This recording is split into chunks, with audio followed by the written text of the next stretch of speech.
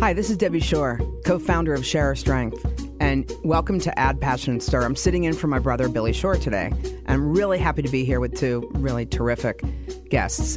Sitting here with Rock Harper, Chef Rock Harper, who is the president of Rock Solid Creative Food Group. He's helped to develop just a lot of different food concepts. And he's a cookbook author, and he's the winner of the 3rd season of Hell's Kitchen. Dying to hear about that. So, welcome. Thank you. Good to have you here. Good to be here. And Micheline Davis, incredible accomplishments from everything I know about you, Micheline. And Micheline is the executive vice president of and chief corporate affairs officer for RWJ Barnabas Health, one of the largest healthcare systems in New Jersey. And we're so happy to have both of you here. Just can't wait to dig in. I think I'm going to start with you, Micheline. And it may be a funny place to start, but one thing I heard you say was that you loved being from a place like Camden, where it has a very, very tough reputation. A lot of bad things happen there, but you're proud of that. And it's obviously helped to, develop your outlook on life. I just want to hear a little bit more about why that's important to you and how that's really formed your career and your future. So growing up in Camden City, New Jersey, was just a tremendous, I always say it was a tremendous opportunity, right, that I didn't know at the time. So yes, Camden City had been, you may remember the old headline that said, Camden, who could live there, with a Time Life article. And I distinctly recall literally a quote by the author of that article that said that Camden City was full of young girls who dreamed of growing up to become hairdressers, but wound up becoming streetwalkers, and I'm utilizing a much better term. What I will tell you is that I did not know that was where I lived. And I did not know that because my parents were so laser focused in ensuring that we had a sense of normalcy in our home environment, right? Two parents who went to work every day, came home every day. They also really, really sacrificed. When I say really sacrificed, I need to make certain that you understand what I'm talking about. So my parents, there were 5 of us in a household, and my father probably made, $30,000 as a construction worker, to tell you the truth, right? But nevertheless, they sent me to private Christian school, because they wanted to make certain that I had the best educational foundation as possible. They later became foster parents, and them being foster parents was very different in that they also sent some of our foster brothers and sisters to college. And these folks still remained a part of our family. So we had this ever-expanding family that I think was really the way in which my parents helped to build the life that they wanted their children to lead, despite the fact that around us, right, we still had one of the highest homicide rates in the country. They kept us very close. I don't think that I ever stayed the night at a friend's house until I was probably 15, and she was actually my god sister. We lived in an area of the city which is called Parkside, which just means that it's beside a park. But if you knew what that park was like, you probably wouldn't let your kids just go play in it by themselves either. They were really adamant that we had a lot of cultural enrichment. So my mother would take us to Philadelphia for the theater and for museums. Walt Whitman's home, actually, is in Camden City. And so, right, he wrote about Camden City, that's the city invincible. But they took me to his home, and we read Leaves of Grass together as a family. So they were just very big. They were voracious readers. They were just really big about how exciting education was. My mother went back to get her college degree when she turned 50 and I was already in college. It was really a very sweet thing, but kind of studying together was what my family did. And they tricked us. They did a Jedi mind trick on us to make us think that was like the most exciting thing ever. They sound so remarkable. I can't even, I feel like a loser parent right now. I can tell you that much. No, what did your mother do? Yeah, so my mother was both a social worker and worked with special needs children, as well as the fact that actually she and my father were pastor and pastor. So they were co-pastors together. We had a very small little church. It was located right there in Camden City. And so as a result of that, he really was the father for my entire neighborhood. I did not realize until I was much older that was because so many of those children did not have fathers. Incredible effort from your parents, but it sounds like it was natural for them, and boy, did it pay off. When's the movie come out? I want to see that. I want to see that movie. This is a movie. Wow. Chef Rock is just kind. No, that's beautiful. That is beautiful. It's very inspiring. Oh, they were tremendous. There were times, so at some point, my parents were also really big on making certain that we never thought that any of our accomplishments distinguished us too much from the folks that we lived around, right? So I would go off and win like an academic bowl or something. I'd come home and my award would go missing, and then it would later pop up the same month. But that night, whatever the night was, we always had to go home and finish our chores. And later on in life, I realized when I became the acting state treasurer for New Jersey, I never told my parents. It was a neighbor who knocked on their door and said, "Is this your daughter's name on my paycheck?" So that's how they found out that I was even the state treasurer. And I think that a lot of that just kind of came from this knowledge that you're only given a leadership role to be a servant leader. And so, my father traditionally cared less about the title than he did about what you did for others when you had the opportunity. So it's just kind of the way it's always been. I remember one of the governors that I worked for saying to me, "Do your parents know what you do?" And I looked at him and I said, I don't know. Right? I had become the first African American to be chief policy advisor to the governor of our state. And I literally had to say, I don't know. That didn't come up. Right? What's the best way I could say it? I normally just said, "Mom, Dad, I'm doing what you told me. I'm trying to make the world better for brothers and sisters." And we just kept it moving. That was it.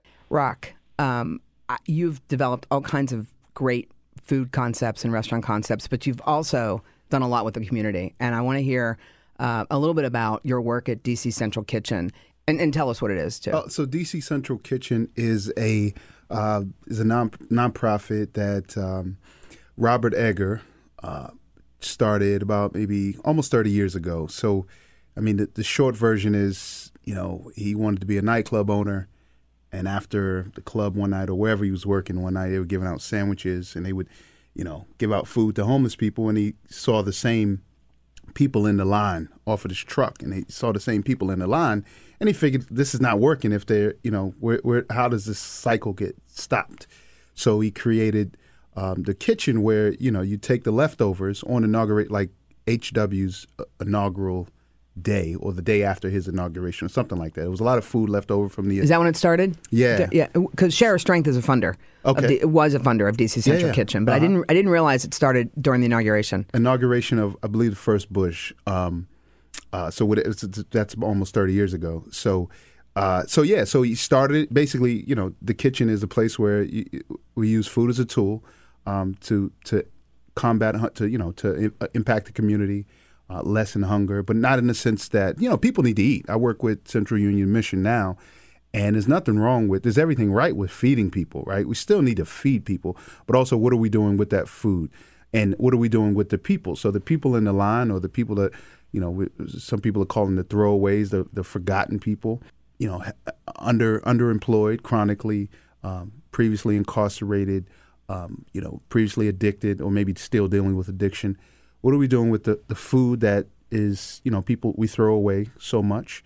And how can we bring those two together with culinary job training, which is a big part of, probably the backbone of DC Central Kitchen? How can we use this food and these people to impact the community in a big way? So training people, culinary skills in the CJT, the culinary job training. How big was that challenge, right? You've got people coming in who are, or you're serving a community that's really, in need, struggling with hunger, struggling in poverty, and you decide to train them and help them break that cycle. How big of a leap is that, and how does that training work?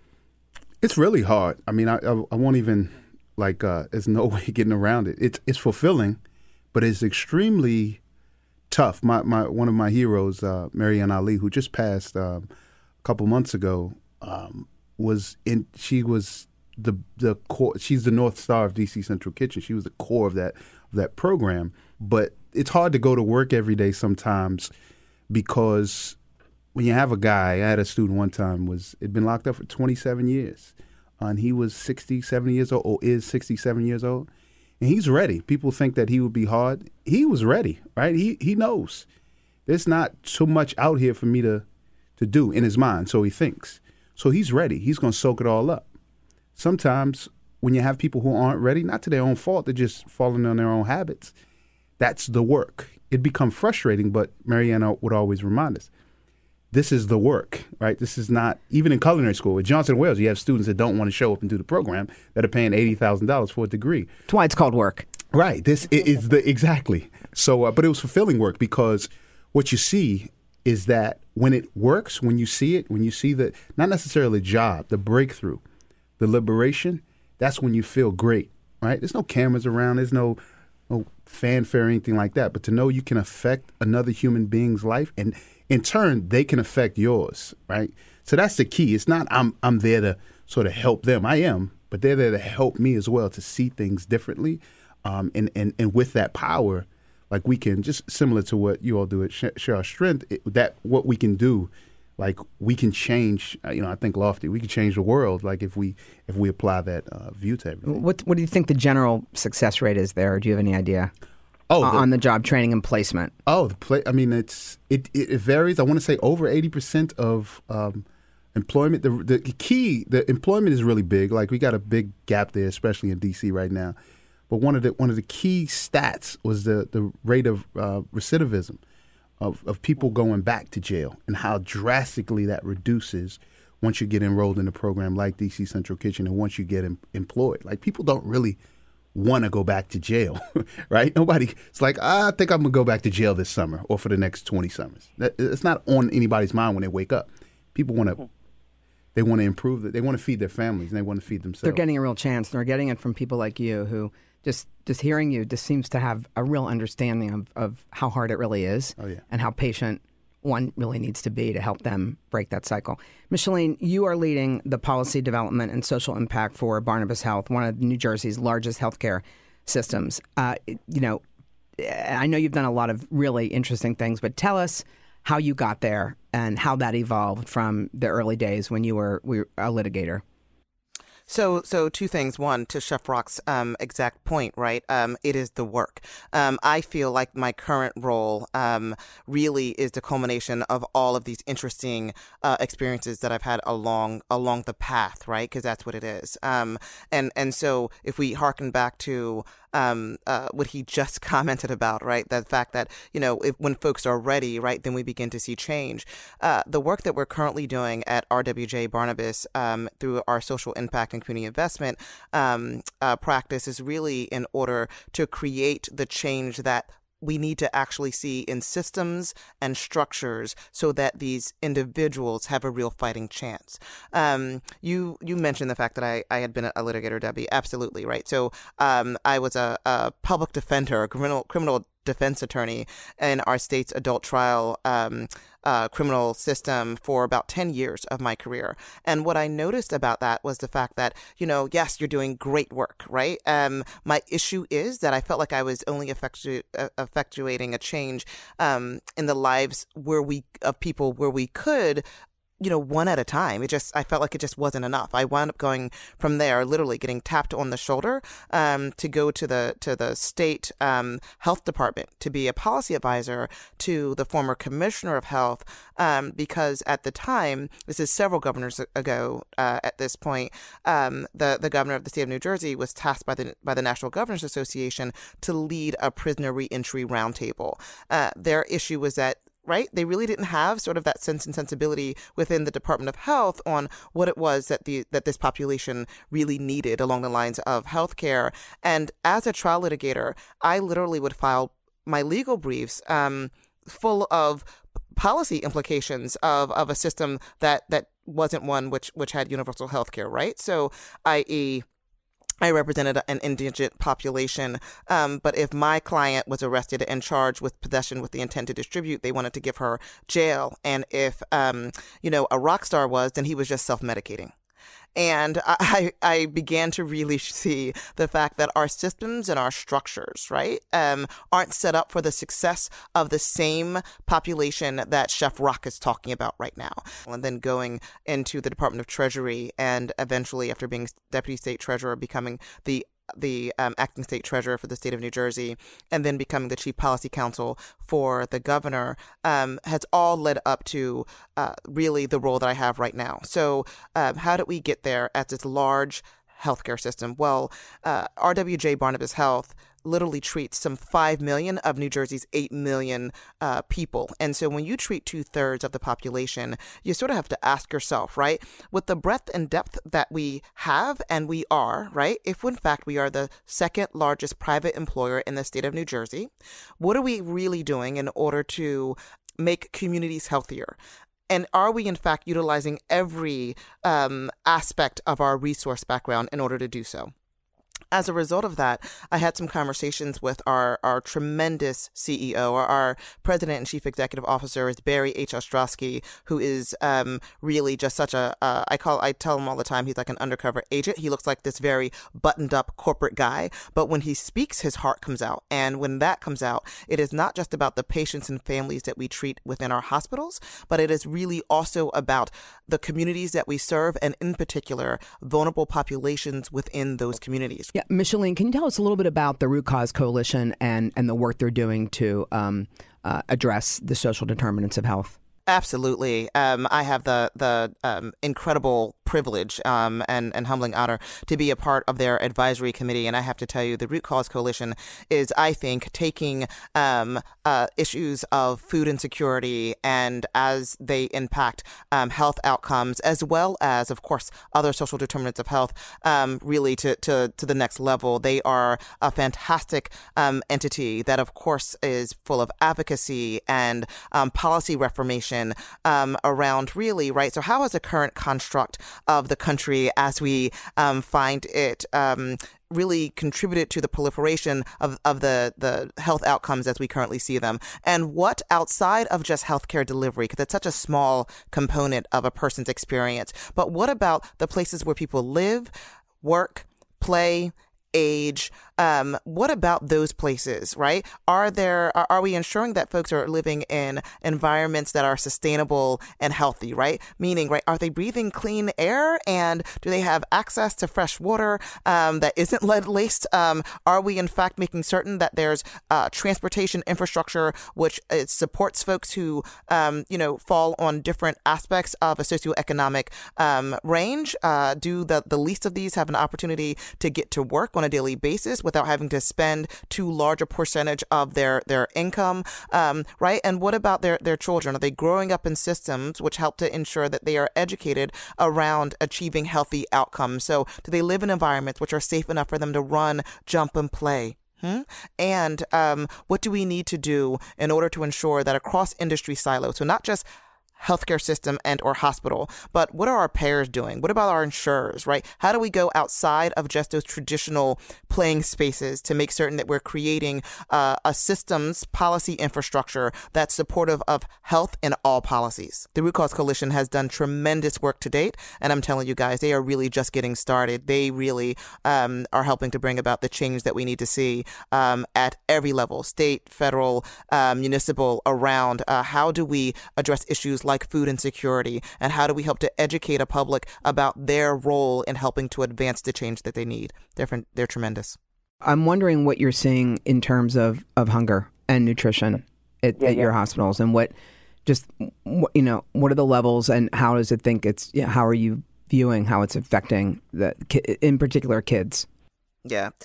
So what I will tell you is, right, so in New Jersey, we've got over 1.1 million people who are food insecure, right? But what's really interesting is that when oftentimes when you go to a doctor's office, you come in to see them, you get up on the table, and they're asking you everything from, so how long have you had this ailment? Right? How painful is it on a scale of 1 to 10? You get written a prescription, and then folks go off. What the types of questions that we are really beginning to turn the tide and have our clinical community begin to ask are the other things around the social determinants of health that really affect health outcomes, right? Upwards of 60 to 80%. You got it. Like food insecurity, like so asking them, right? Are you in fact food secure? Do you have enough food to make it through this month, this week, today, right? Does your family know where they're going to live, where they're going to sleep tonight, right? Next month? Are you in fact in stable job? security, right? And so we've done an initiative. Our anchor initiative is to embrace hiring locally, local procurement, and then investing locally, because we want to make certain that folks have access to really good, nutritious food. Listen, we're in the South Ward of Newark, and the South Ward of Newark remains a food desert. Right. To that end, we have established and created a greenhouse there. But the reason why our social impact practice is different is because it is, in fact, policy led. Right. So the greenhouse was there like lots of other hospitals. Right. We did a ribbon cutting. We shook our each other's hands. We patted ourselves in the back. And then we began to take a even closer look at both the utilization rate of that greenhouse by the community in which it sits, as well as the partnerships that we had with other folks on the ground. And Debbie, you know what we found? We found that we had created this greenhouse and coupled it with a community wellness center where we do cooking classes and job training. But as a result of that, we also found that we had placed it dead center in the heart of 5,000 people who relied on SNAP, Supplemental Nutritional Assistance Program. And yet we were not able to accept a SNAP voucher. So to me, that's kind of like placing it in the heart of their home and saying, but don't touch this. And you are addressing all at the same time, which is critically important when people are living in poverty. You're addressing all these issues. You're addressing nutrition. You're addressing hunger. You're addressing their basic health. It sounds like just everything that surrounds a child that needs to is something that you're addressing, which is really, is there any other, are you a model around the country, or are there other facilities that are kind of doing this comprehensive kind of healthcare? So I think that what has made us unique. So there are lots of hospitals that decide, yes, we'll do a community garden and or a greenhouse and or a mobile van. I think that what has separated us is the fact that we do in fact try to change the policy implications of things, right? So we didn't just say, oh, okay, well, we're going to get recognized as the only hospital affiliated greenhouse that's able to accept SNAP vouchers. We didn't stop there. We literally began really also having discussions with policy leaders around what it would mean for these communities across the state, not just in those where we have a footprint, in order to literally have greenhouses that were affiliated like this, or urban farmers markets, to literally just be automatically enrolled in WIC, right? Women's, Infants, and Children, and SNAP. So why wouldn't we have automatic enrollment? And so we really had to begin working with the state and then working with at the federal level as well, in order to get folks to sort of turn the tide of the way in which things had historically been, right? Which is, right, to create change in that way would be really difficult for a small grassroots type organization. But when you are the state's largest integrated healthcare system, right, and the state's largest integrated behavioral health system, folks tend to return a call every once in a while. And so what we wanted to say is, listen, this is a platform issue for us because it impacts the health outcomes of these children for generations to come. We also went into the school system, Debbie.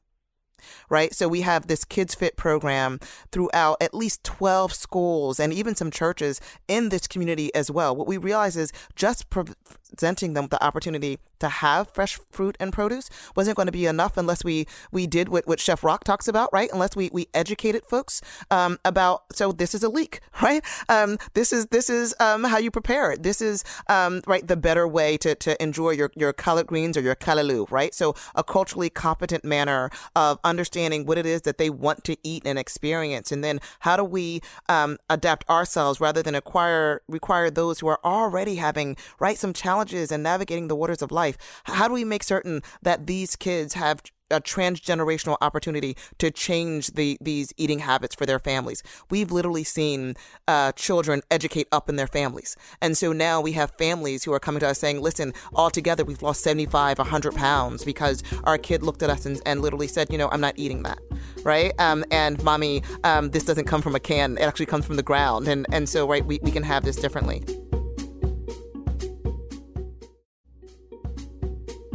I want to turn to Rock because he's got a book on this, 44 tips to parents on how to, teach your kids about healthy eating. So what's in this book? And give us maybe the top 5 tips and tell us if it's still available. It's still available. I got to say, on the rewrite, I'm going to have to rewrite it. Some things have changed, but I'm going to include, Micheline, you got me like ready to jump out of my seat.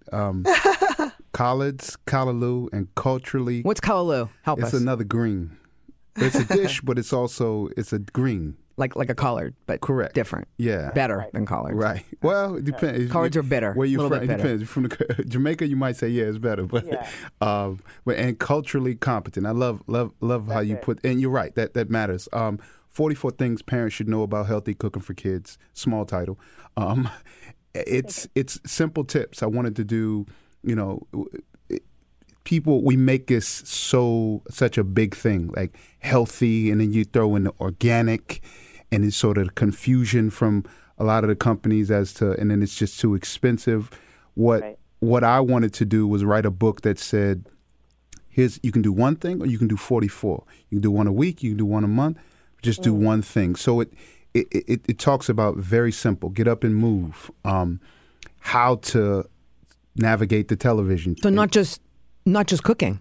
Definitely no. A lot of only other two things. recipes in the whole book. It's not even a chef without a cookbook, right? We can find recipes. The internet is vast. We can find and there's some great cookbooks out there. We can find recipes. I wanted to give people actual tips, like don't hide in the food. People like, I think Seinfeld's wife has a book out about sneaking in healthy, right? And I don't believe in that. Like don't hide the vegetables in the cookies or something. Right, exactly. Not that anybody would do that. So one chapter I guess is you could carrots or something. You can. Oh, absolutely. Yeah. One chapter is don't hide stuff. Let kids know what they're eating. Hide stuff. I like that. But then the next chapter is hide stuff, right? So, because I think it works both ways. There isn't one solution. Is a sort of recurring theme to the book. There's a bunch of Build solutions. it into the easy way to deliver this to your Lifestyle. kids, right? It's a lifestyle. Yeah, that makes thing. sense. Yeah, teach them. Play a game. Teach them from the. What we're finding, I talk to a lot of people in schools and in different programs. Is Micheline, what she said was so it was true in my research. The kids are teaching up, right? They're going home because nobody wants to be. We have to understand that we want to be happy and we want to feel good. So when we find out at school or wherever the program is, When you get there, you want to stay there. right? Exactly. We go home and tell our caregivers, and we tell them and say, "Hey, we can do this." So people just need access to it. So the book is really about that. It's just empowering people. Love is a big, like the last 3 chapters, all about.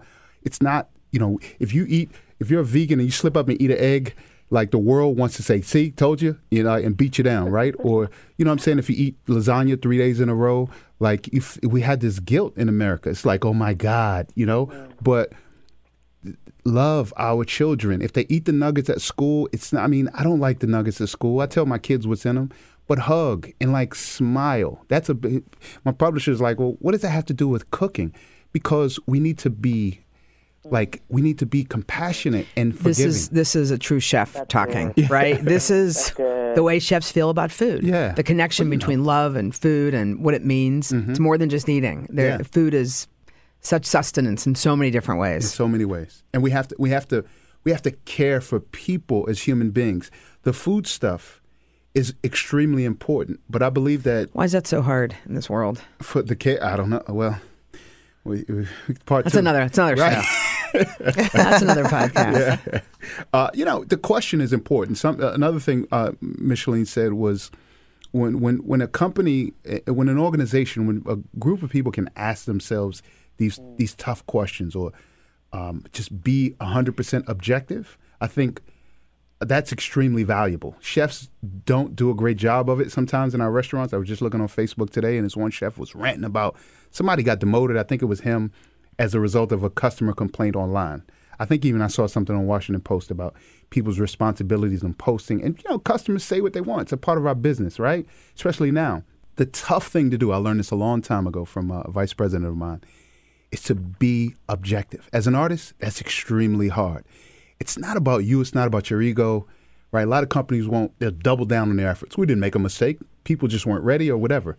It's more important to ask the questions because when you ask these honest questions, no matter where you're coming from, you can get to that applies to everything in life. Yeah. Right. It's it's another way of saying don't take it personally, but really be objective and think about how to improve it.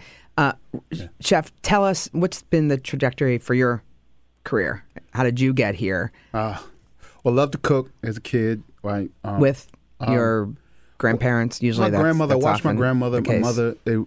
awesome cooks. I had 2 older sisters. You know, I wasn't like the coolest kid in my neighborhood. They always brought their girlfriends over. They liked me when I cooked, right? So a little teenage boy, a preteen boy that gets, you know, hi, little Rahman from Rahman's your real name, Rahman, but it's been yes. Rahman. Did I say it wrong? You did? No, Rahman. no. But you're now Rock. Yeah, my best friend gave me Rock.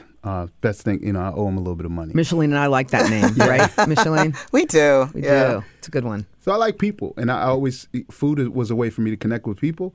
In 8th grade, I said I was going to be a chef or a comedian. I really like entertainment, and that's where we are now with Rock Solid. I really want to sort of make a name in that space and sort of switch things up. But just love cooking. Took home ec, took culinary arts in high school. Went on to college. Just love it. I've done some reflecting over the years, and it's cooking food is an opportunity for me to connect with people. Right? I understand that it's an opportunity for me to connect with people, and I'll continue to do that. So Rock Solid is a new medium that you're developing. Correct. That is in development, and it's part entertainment, part. So Rock Solid is my company that governs it all. It is. I want to inspire. I want to be the source for chefs and food people to, you know, for education, sort of inside industry education, entertainment, right?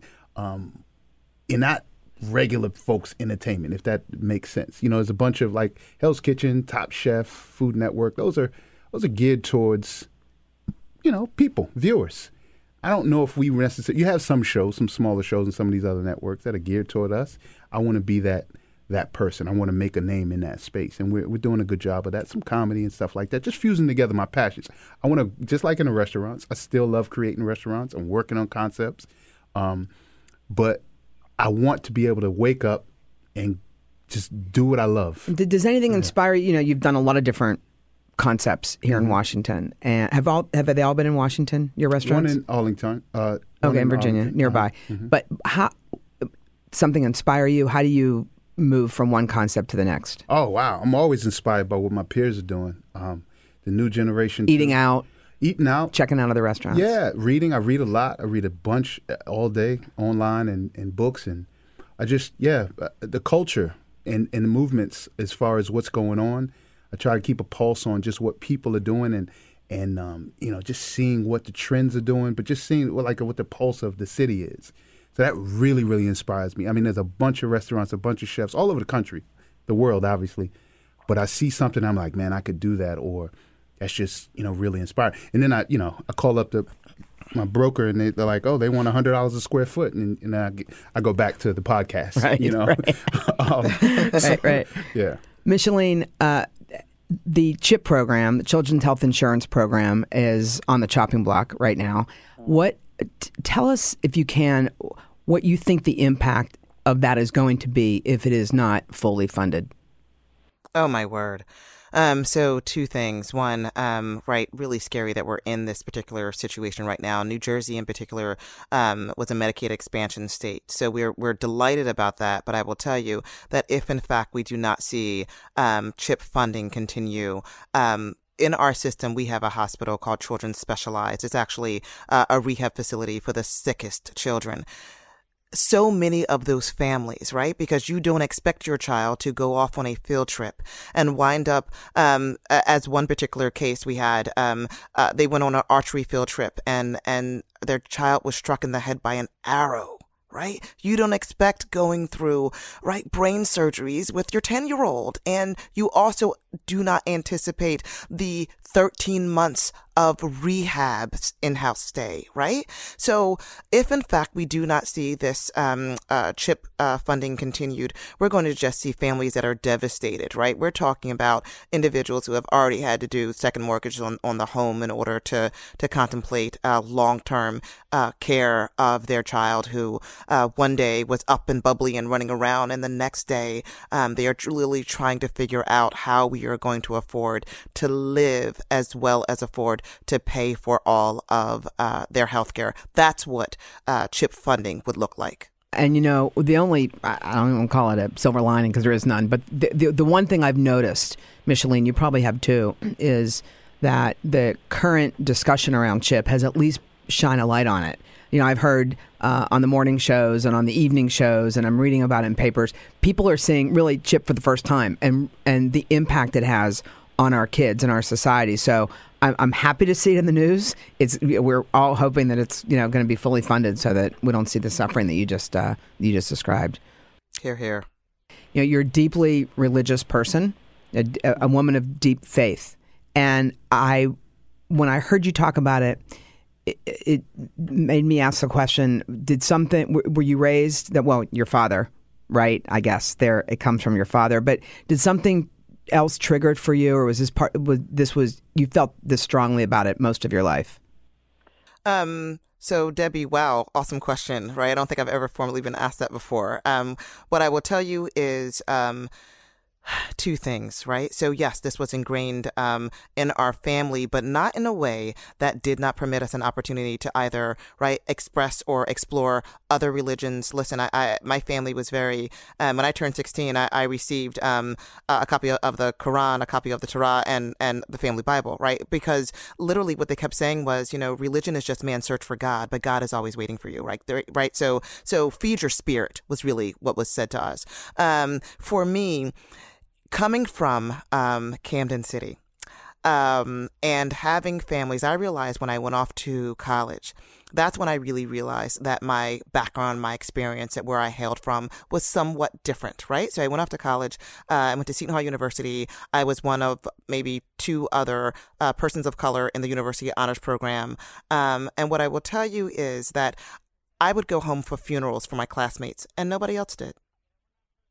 Right? So remember, right, we were the most dangerous city in America. So I had both boys and girls that I grew up with who were literally being murdered.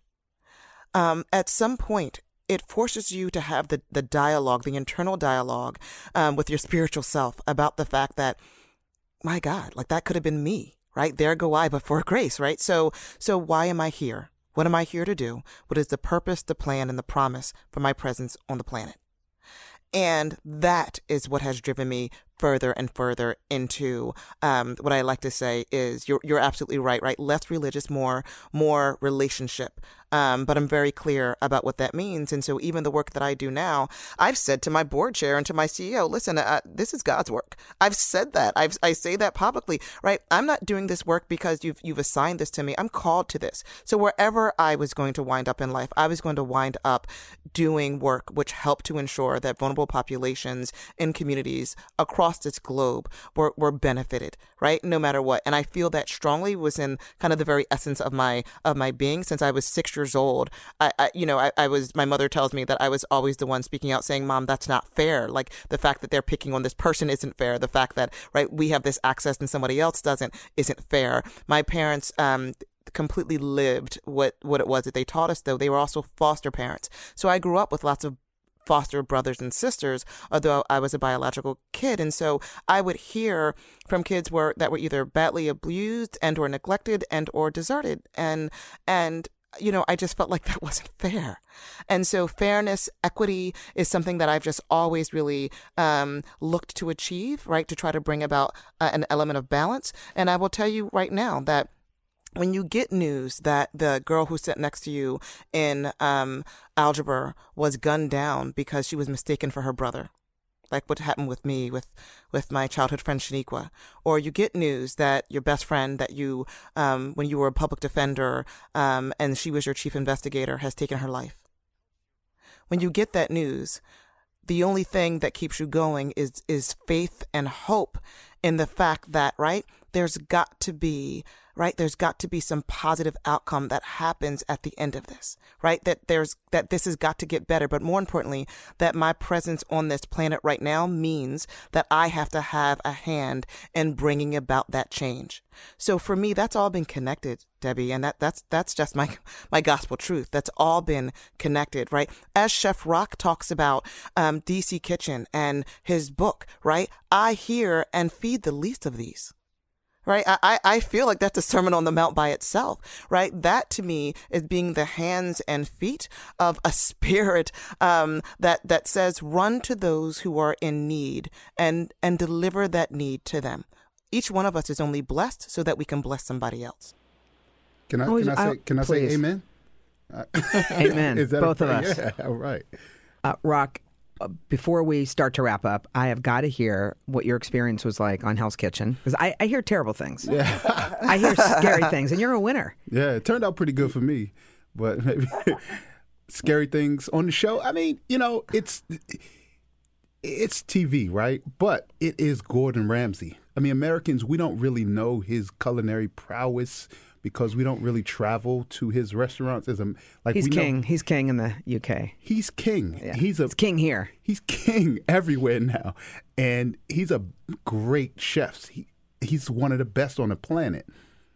Now we get a rap for being like the last, idiot standing. That's what sort of is the underlying narrative. But I hope people understand that this is Gordon Ramsay. He is one of the big boys, right? So we're trying to put out his food. I know he yells at us and throws quail eggs and stuff like that, which he did. But even though it's TV and it's what it is, Mm-hmm. it still feels like incredible pressure. Oh, it was the hardest thing I've ever done in my career, ever to date. My still, goodness. It was the hard. It's one of the best chefs in the world, and you're trying to impress him, and it was tough. So that part's real, right? The rest of it's sort of show, but that part's real. They cut out the bad stuff. Everything everybody says that's bad, they cut out the bad stuff. He says, and I love him. Just hit him up the other day. Wonderful guy. He has curse words that aren't even invented. So the bleeps people. Let's hear one. I can't, right? If Micheline weren't on here, you're used to chefs, but yeah, it's true. They say it all. He's creative, man. Those UKers, they're pretty creative with the comebacks and the snaps and the curse words. It's great. So it was wonderful. It was a really hard, stressful thing, but it changed my life, and he changes people's lives. And I think that's really important. That show has really put people. He says, "Use me, use this platform. This is not everything." But use it. Here's what I'm giving you something. Now go use it. And I think that's wonderful. It's great. Yeah. Micheline, as we start to wrap up, what is next for you in your work and in your career? Oh, wow. Fantastic. I think really helping to expand and grow so much of the work that we've been prototyping right here in the city of Newark across the bandwidth of RWJ Barnabas, right? So we're doing greenhouse expansions and policy reform, in Jersey City and New Brunswick. And also I oversee global health. And so have been traveling back and forth with my clinical teams to Puerto Rico in order to render aid. But how do we, right, what have we learned from these communities, and how do we help to create some sustainable community resiliency? And then what does that modeling look like across the globe? So that's where my focus is now, as well as making certain that we're raising up the next generation, right, of I want to call them food justice advocates, so that folks understand that, right, that they have the opportunity to create a tomorrow that yesterday couldn't even dream about. Rock, what about you? I know Rock Solid is your focus. Will we see you in a restaurant cooking, or what are we going to see from you in D.C.? Well, there's always a restaurant possibility. The biggest thing is the Chef Rock Experiment podcast, available everywhere. And that's I want to bring a new face to media, to food-based, chef-based media, if such a thing exists. Definitely, I want to give more opportunities to people like me, especially African Americans in our space. I think there's a huge void that needs to be filled. And I have a show called Shift Drink. It's a television show, if you will, a visual show, where a bunch of food people sit around, have a beverage like we do all the time, and talk about things. So, and that we sounds record like fun. It is a bunch of fun. Love I got that. a new episode coming out soon. So we talked about politics and health Awesome. and things of that nature. So it's just what we do. It's what chefs do after work. It's what food people do. Go grab a shift drink. That's my last question to you is, where do you go in D.C. that, like, what's your favorite place? And maybe it's a place that nobody, the average person doesn't know about, but where do you like to hang out in D.C.? Oh, my goodness. You must tell us. That is a tough question. So we're going to edit all of that out, this dead space. That's really hard. Or do you look more for drinks, or you look more for the food? Always both. Here's one place Cocktails. I love. Here's one place I love. We had Mike Isabel on the show, and we asked him this question, and I think the only answers he gave were the bars, not the restaurants. Right. So I know there's a lot of great little hidden spots. Wherever Mike is drinking, that's what I'm drinking. Yeah, there you go. Mike drinks $80 glass bourbon, so I like that. As long as he's paying, I like to hang with Mike. Service Bar on U Street. I think that's like between 9th and 10th on U. Great little spot. They have a nice little private room. The funky things those guys are doing with cocktails. And then they have I'm eating writing plant-based. that one down. Yeah, you got to go. I'm eating plant-based right now, so not a lot of meat. But they got this fried chicken and greens and French fries. Ridiculously good. You have to go there. Micheline, you have a favorite place in West Orange? Well, I have to tell you, my favorite place actually is in D.C., right, guys? I'm sorry. I oversee our state and federal lobbying, so I'm in D.C. a lot. And so, right, I am a Rasika fan. I'm sorry. But I am definitely going to try wherever Chef Rock sends me. I got to tell you, that sounds awesome. We have to connect when you're in D.C., okay? Love it. And we're going to go to Rasika.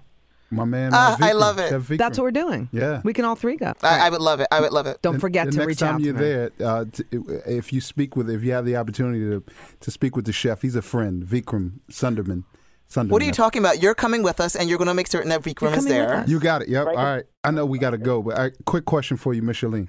Oh, yeah. If there's a book you could recommend for, I'm studying a lot of high performance individuals right now. You seem to be a high performer. Not seem to be, but you are. But any books you're reading right now, or a book that you would recommend to people? Oh my gosh. I'm sorry, a few, right? So I have a tendency to read too many at one time, and mine is coming out. So just right, hold a bookmark for that one when it gets out here. But I will say there is a book by a professor of mine, Rosebeth Cantor. She's up at HBS, up at Harvard Business School, but she wrote a book on Vanguard corporations, and it's called Supercorp, and it really is. So how are traditional corporations really becoming or taking on an approach to become much more of a social enterprise? How are they literally changing, right, the way in which they've operated for so long in order to do social good while also achieving, right, profitable margins? So really interesting read. And then there's another, Leadership Pipeline is always really good. Oh, wait, and How Great Women Lead by Bonnie St. John. I love recommending that to my male colleagues as well. It really is something I think is worth reading for everybody, no matter the gender. Thank you. That sounds great. Well, thank you both. This has been a terrific show. Chef Rock Harper from D.C., thanks for being here. And Micheline Davis, great to have you. Thanks so much. Add Passion and Stir is distributed by District Productive. Our senior producer is Carrie Thompson. Our executive producer is Peter Ogburn. Add Passion and Stir is the creation of Billy Shore, Debbie Shore, and Paul Woody Woodhull. I'm Billy Shore. You're listening to Add Passion and Stir from Share Our Strength.